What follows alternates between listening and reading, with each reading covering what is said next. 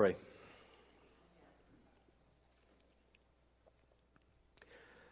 Father, I need your help this morning. Maybe more than on most. I feel weak. Not sure why that is entirely. I ask that you would strengthen me physically. I pray that you would give me a clear mind.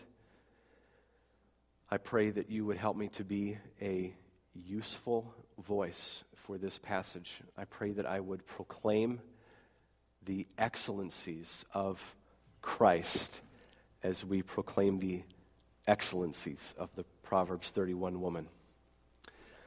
Lord, we need your help because we expect lives to change through the preaching of your word, and my word alone doesn't do that. Your word does, brought home by the power of the Holy Spirit. So please come and sustain me and sustain us.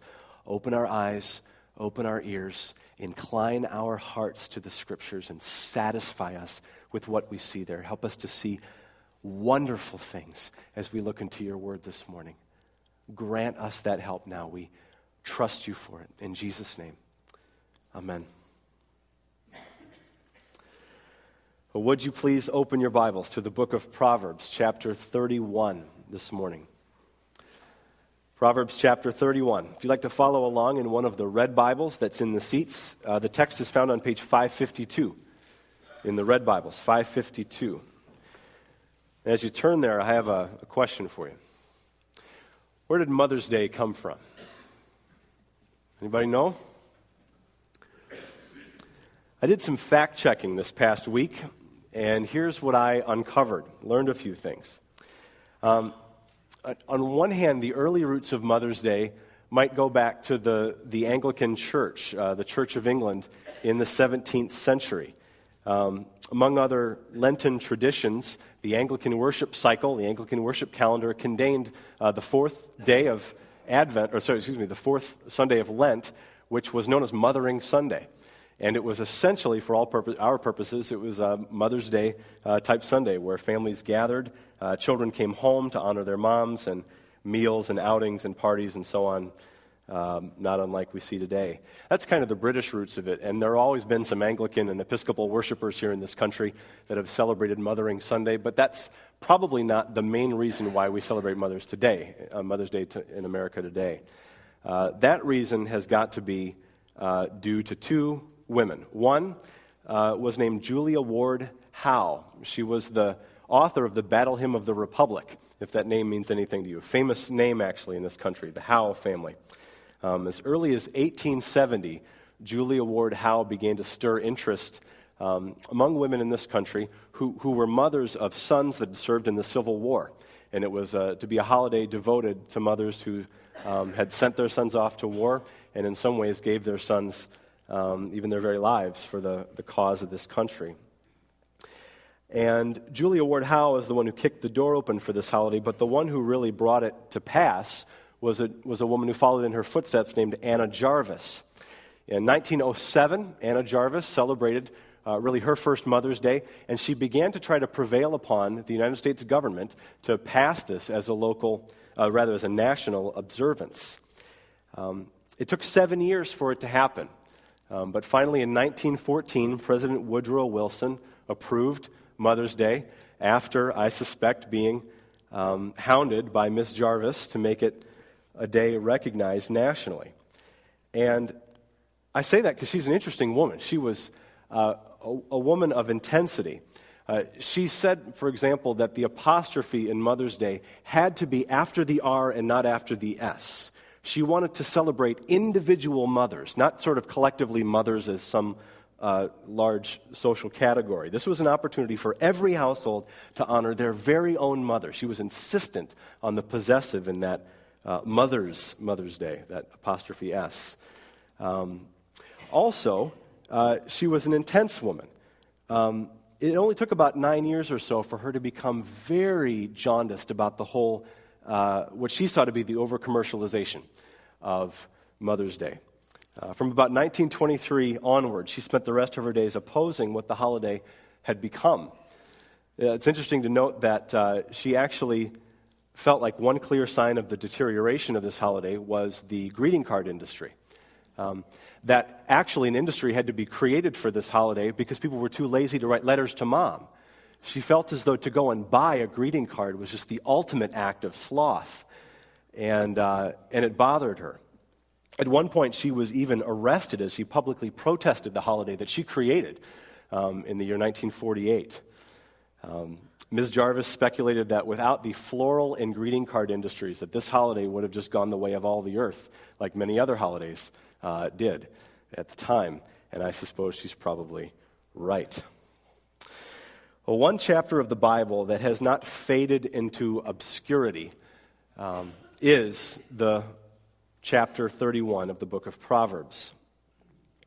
It has been tagged as belonging to the type of Old Testament literature known as heroic poetry. I found that fascinating. This genre of literature is called heroic poetry. In ancient Israel and other Near Eastern cultures, it was commonplace for poets to pay tribute to applaud the mighty deeds and exploits of cultural champions. So you have in the Old Testament the Song of Deborah in Judges chapter 5. Or you have the women's songs of both Saul and David in 2 Samuel 18 and 21. Or you have a eulogy that David himself wrote of Saul and Jonathan in 2 Samuel 1. This is heroic poetry, but Proverbs 31 is the greatest of the heroic poems in the Old Testament. And the hero, don't miss it, is the wise woman. But this section of Scripture isn't just heroic poetry, it's acrostic poetry. It's acrostic poetry. You know what an acrostic is, right? Every successive verse of the line of poetry begins with another letter of the alphabet. And in this case, we're dealing with the Hebrew alphabet. So there's 22 lines in Proverbs 31, verses 10 to 31, or 22 verses, rather, and each one is given a different letter of the Hebrew alphabet. It was done this way for artistic purpose. It was also done this way to speak of exhaustiveness. The idea was that this is going to honor women from A to Z, or as they would say it, from Aleph to Tav. One more thing to mention on the front end here is the source of this poem. This is something else I learned this week. I mean, as many times as you read the Bible, new things do appear. For example, chapter 31, verse 1 plainly tells us that what follows are the words of King Lemuel. Okay, the words of King Lemuel. But it also just as plainly affirms in the very next phrase that these words are an oracle that who taught him? His mother. Interesting. His mother. Now, perhaps that only extends to verse 9, but I wonder. Context would seem to indicate that the sketch of the Proverbs 31 woman was actually originally sketched by a woman, particularly by the mother of a king who wanted to see her son marry the right gal, the right kind of nobility. I think that's entirely possible. This chapter is unique, and it is tailor-made for Mother's Day. It's written by a mother, after all. Nearly unparalleled in all of the Bible is the portrait of the Proverbs 31 woman. Now, as we turn our attention to the book of Proverbs, chapter 31, I don't want us to forget the woman of 1 Samuel, chapter 1. You know who that is? It's Hannah, a woman afflicted by infertility, a woman who prayed at Shiloh that the Lord would give her a baby boy. And she prayed, and the Lord did answer her prayer. But some of you are there right now. And every year when this holiday comes around, it reminds you of your great prayer to be a mother. And this holiday accentuates your pain. Maybe you've miscarried. Maybe you've lost a child in infancy or childhood. I want you to know that I know that you're here. And we know that you're here. And that your pain is valid and it's very real. And I also want you to know that no matter what situation that you find yourself in, that God has a word to speak to you this morning. God's word is perfect, reviving the soul, the psalmist says. The testimony of the Lord is sure, making wise the simple. The precepts of the Lord are right, and they rejoice the heart. For even those among us today for whom this day can be a painful one, I want to invite you into the exploration of this chapter of Scripture. There is blessing here. I guarantee it. We're going to begin with the first of 4 stops on a whistle-stop tour of this extraordinary passage of the Bible. Let's begin with verse 10. An excellent wife, who can find? She is far more precious than jewels.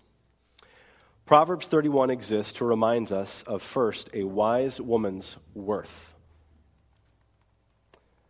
A wise woman's worth. And this isn't working. Okay, go without it for now. Glad I got my water. The first line of the poem is, an excellent wife, who can find? It implies, of course, that such women are in short supply. You know, when the Bible asks a question like this one, it's asking it rhetorically, of course. The obvious answer is, no one can find one. Or almost no one can find one. Almost no one can find an excellent wife, because the truth is that many such women are here in this room this morning. But I wouldn't say that the women in this room, the caliber of women that are in this room, are necessarily representative of the West Tonka area. You're unique. You are wonderfully unusual. You're extraordinary. I've also rarely met a man who didn't marry up. You know what I mean? It's true. Most men marry out of their league. You get to know a couple a while, and you just start to think about the guy, and you start to think about the gal, and you just think, you know, not for nothing, but how did you ever get her? And if he's worth his salt, he knows it. He is lucky to have her. He says, along with the writer in verse 10, I know she's far more precious than jewels. I'm out of my league here. Fathers of daughters know this especially. One of my favorite wedding stories is told by C.J. Mahaney. C.J., though now he's the internationally known leader of a family of churches known as Sovereign Grace Ministries, C.J., at the time he was converted in the early 70s, was fresh out of the Jesus movement. He would have had hair down to here, and he was absolutely no bargain for the Mennonite girl that he was seeking to impress all these years ago. And he somehow got this girl to accept his marriage proposal. And as he's standing just before they're, about to, the family's about to break after a time of prayer before the wedding service, C.J. looks at his soon-to-be father-in-law and he says, I want to thank you for trusting me with your daughter. And the soon-to-be father-in-law looked at C.J., grabbed him by the shoulders, and looked him in the eye and said, just be clear on something. I don't trust you. I trust the Lord. And that was about as far as he realized he was going to get that morning. He said, great, and they headed down the aisle and they got married. A wise woman is far more precious than jewels. Dads know this and husbands know this. The background of verse 10 probably points to the ancient Near Eastern custom of obtaining a wife through the bride price. So the idea here is that an excellent wife is worth any price in the world. She's far more precious than jewels. And if you're a woman who's with us this morning and you're seeking to follow Jesus with everything you've got, in the context of your marriage, in the context of your singleness, on the authority of Scripture, you need to know how precious you are and how important you are. You are invaluable. That's what verse 10 says. You are irreplaceable. You are rare. Especially on this day, you need to be reminded of your significance. Proverbs 31 exists to remind us of a wise woman's worth. Second point today. Proverbs 31 exists to remind us of a wise woman's marriage. A wise woman's marriage. Look with me at verses 11 and 12. The heart of her husband trusts in her, and he will have no lack of gain. She does him good and not harm all the days of her life. Proverbs 31 exists to remind us of a wise woman's marriage. You know, in our hurry to catalog this woman's exploits, these are a couple of verses that we often just hurry past, and they're very important. They provide an important dynamic for this passage. Behind every successful wife, there is or ought to be a faithful husband. Isn't that what verse 11 says? The heart of her husband trusts in her. That might not strike you as anything important, but it really is, actually, as you think about that phrase in the context of the way it's used in Holy Scripture. Old Testament commentator Bruce Waltke puts it this way. Outside of this text and Judges chapter 20, verse 36, Scripture condemns trust in anyone or anything apart from the Lord. Hear that. Scripture condemns trust in anyone or anything apart from the Lord. Psalm 118, verse 8, it is better to take refuge in the Lord than to trust in man. Micah 7:5, put no trust in a neighbor, have no confidence in a friend. Guard the doors of your mouth from her who lies in your arms. These and many other texts of the Bible remind us not to put our trust in other people, ultimately. But this, of course, merely illustrates the point. This isn't just any person. This woman is trustworthy. And she's trustworthy because she herself trusts in the Lord. The fruit of his well-founded trust is found in verse 12. She does him good and not harm all the days of her life.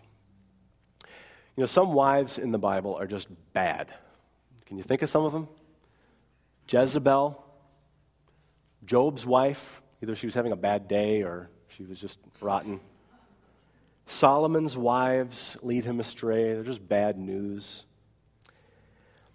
Other wives are kind of a mixed bag. You know, some of them have their moments. Like there's Eve, sort of in the middle maybe somewhere. Rachel, Rebecca, Michael. They're a mixed bag.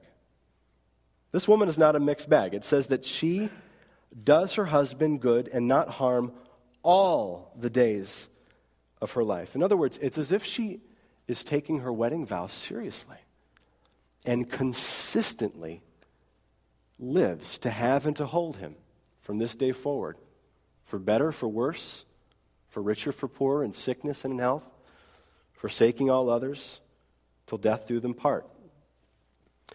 I think the placement of verse 12 after verse 11 is very deliberate. The husband extends trust to his wife.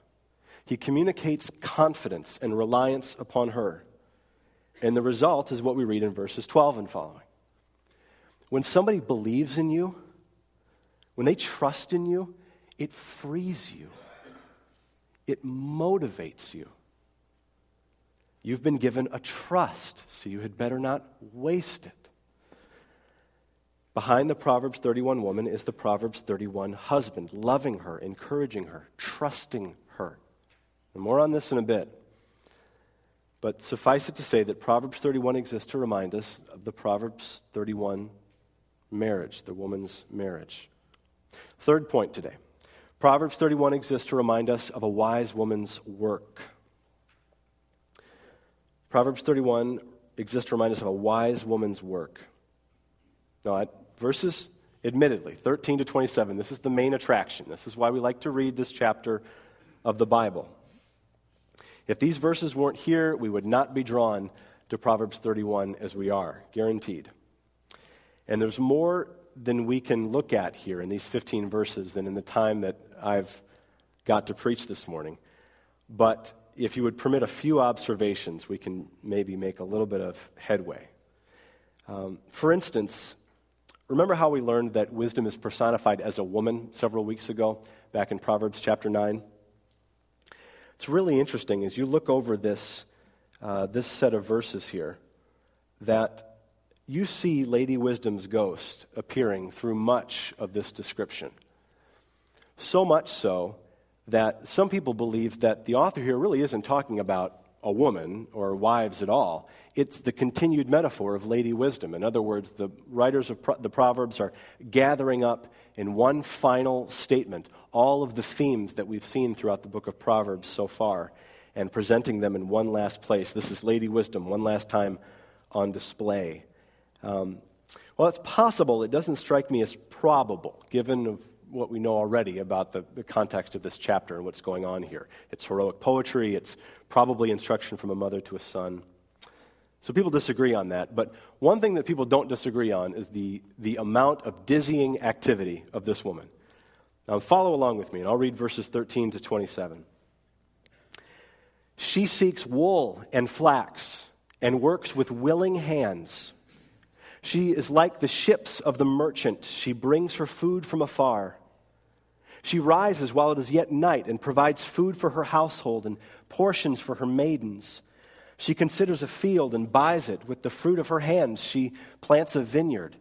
She dresses herself with strength and makes her arms strong.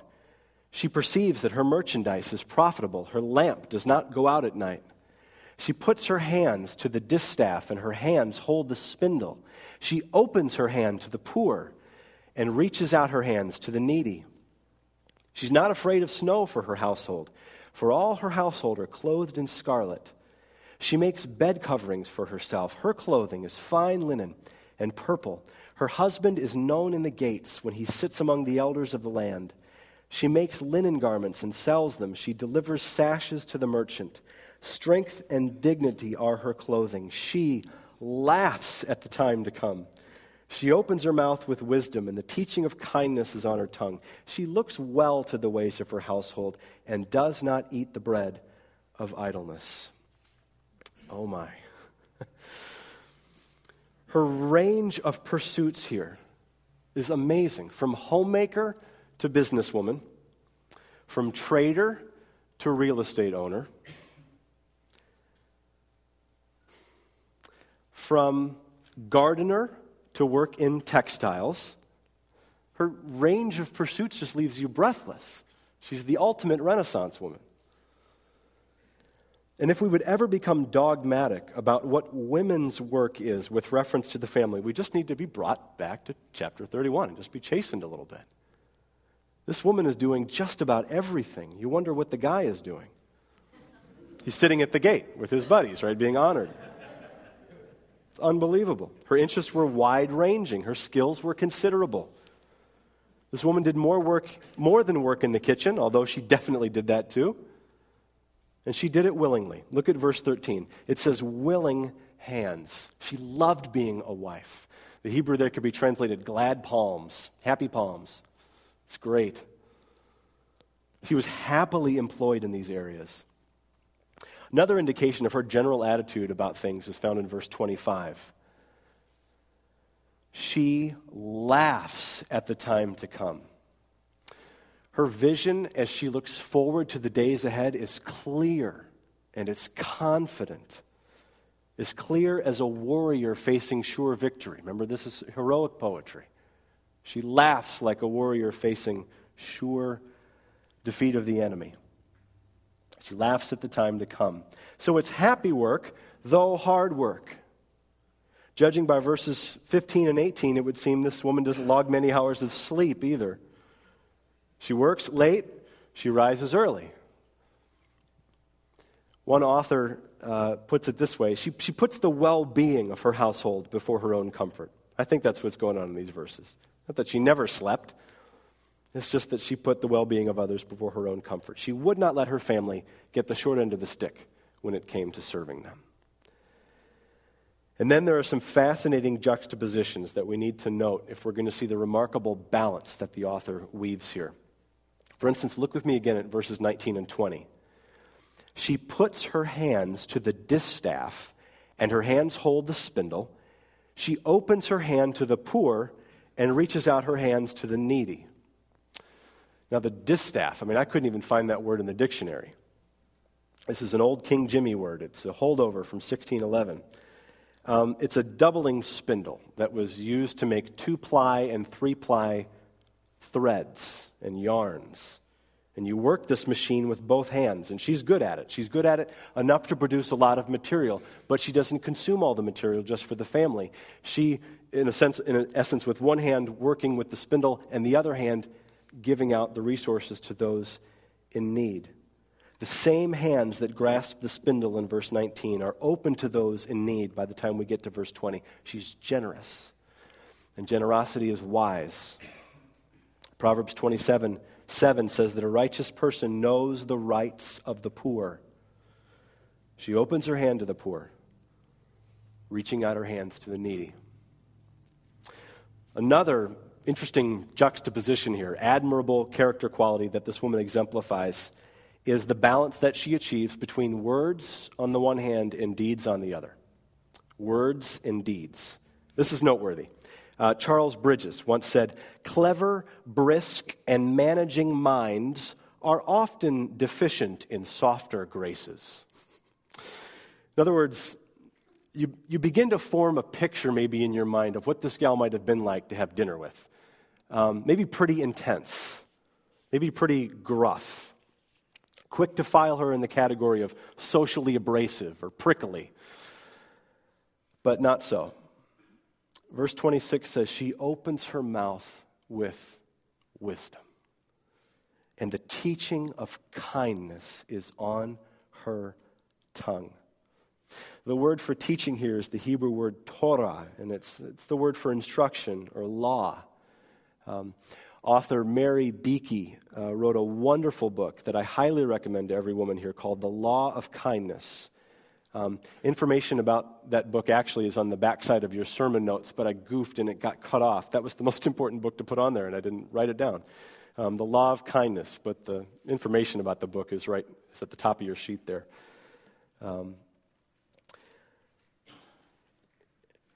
That book and many others will help you get at what this is talking about. You can get the content of the Proverbs 31 woman right and wreck the whole thing by tone. And she has a balance that is admirable. We don't want to minimize the importance of this. Proverbs remind us frequently, some of the most amusing proverbs that we have. Proverbs 21:9 says, it's better to live in the corner of a housetop than with a quarrelsome wife. Right? Or Proverbs 21:19, it's better to live in a desert land than with a quarrelsome and fretful wife. Proverbs 27:15 and 16 says, a continual dripping on a rainy day and a quarrelsome wife are alike. I love this. To restrain her is to restrain the wind or to grasp oil in one's right hand. Sounds like he was speaking from experience, So, the Proverbs 31 woman is admirable on so many fronts. So women of Mount Free Church, I don't know which front the Lord is speaking to you on. That's a very difficult thing for a guy like me to know.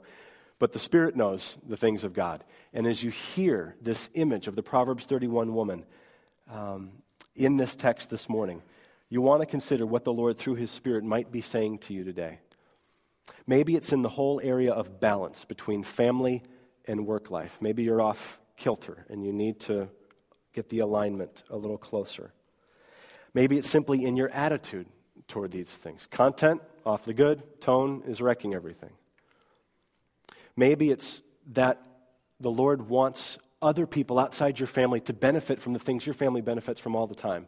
Maybe there's a way to do compassion and mercy ministry in a creative way in this community or communities beyond this one that you haven't seen so far, and other folks can benefit from your giftedness. Maybe it was just this last one. You're working really hard being the Proverbs 31 woman, but you're just taking it out on everyone else, right? You want to grow in your ability to open your mouth with wisdom so that the law of kindness is on your tongue. Well, the Proverbs 31 woman's an exceptional model. That's just the problem. It's depressing sometimes to read this, isn't it? You read this and you begin to get sized up.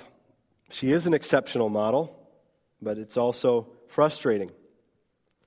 Our family was watching American Idol the other night, and Judge Randy Jackson looked at one of the gals who was singing and began to criticize her because she didn't sound like Tina Turner. I just thought, where's your standard? She's 16 years old. Tina's like 80.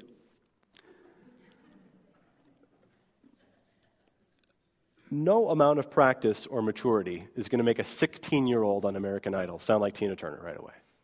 And no amount of practice or maturity, simply in the strength that we supply, is going to make us like the Proverbs 31 woman. I think that we just need to say that with this chapter of the Bible. Here's where we need the gospel. The fruit of the life of Proverbs 31, the fruit of this woman, is all over this chapter.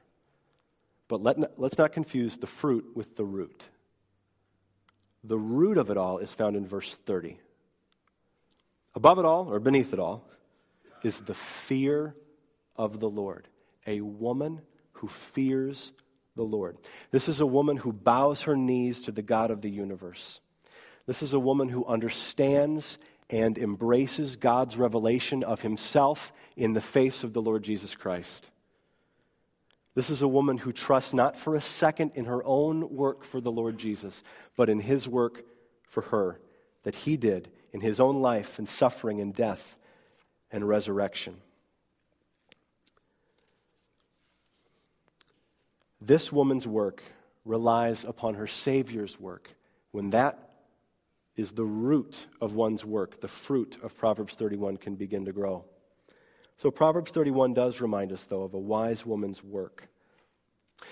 But here's the final point. We want to end with this. That wise woman's work is only possible because of what the Savior has done for her. That's true. And this final point needs to be said as well. Proverbs 31 exists to remind us, lastly, of a wise woman's praise. A wise woman's praise. Follow along with me as I read verses 28 to the end of the chapter. Her children rise up and call her blessed, her husband also, and he praises her. Many women have done excellently, but you surpass them all. Charm is deceitful, beauty is vain, but a woman who fears the Lord is to be praised. Give her the fruit of her hands. Let her works praise her in the gates. Proverbs 31 exists to remind us of a wise woman's worth, wise woman's marriage, wise woman's work, and lastly, a wise woman's praise. Just to be clear, the subject of the praise here is the woman herself.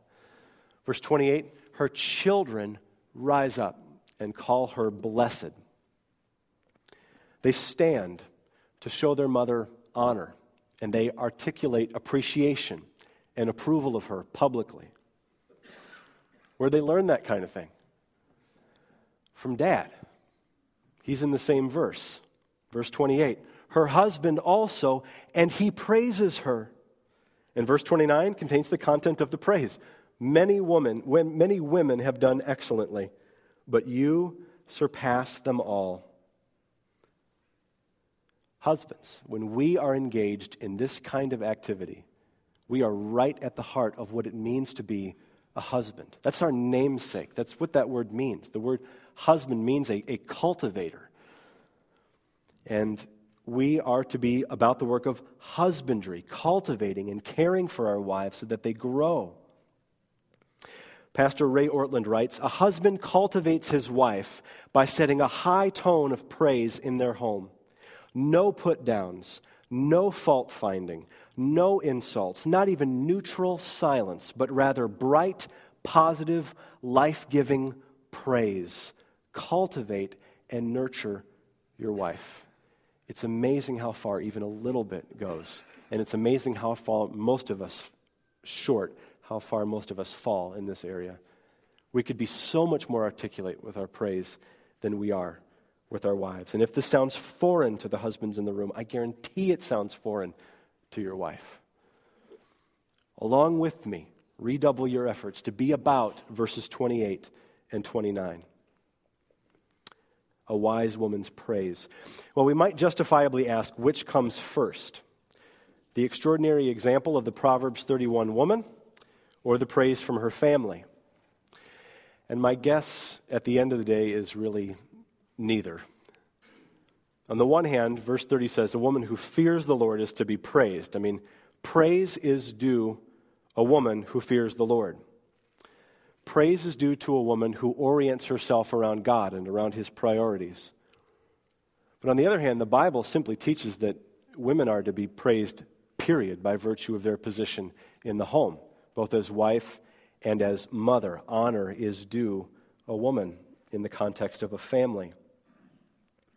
Some women in this room today exemplify the lifestyle of the Proverbs 31 woman with very little support and affirmation from your family at home. God's word to you today is stay on course. Stay on track. Don't be deterred. Don't be distracted in your mission, your desire to serve Him, to please the Lord. But isn't this chapter also a call from the Bible to men in this room? It's amazing how often the husband comes up in the Proverbs 31 woman here. Our wives are worthy of our praise. We just need to test ourselves. Which comes easier to us? Critique or commendation? Which is easier for you as a husband? Analyzing or approval? You may say, yeah, but I'm not married to the Proverbs 31 woman. Then you need to remember the gospel. Be kind, tender-hearted, forgiving one another, as God in Christ forgives you. If you wish you were married to the Proverbs 31 woman, then cultivate her. Trust her. Praise her. Bless her verbally. Do it with your time.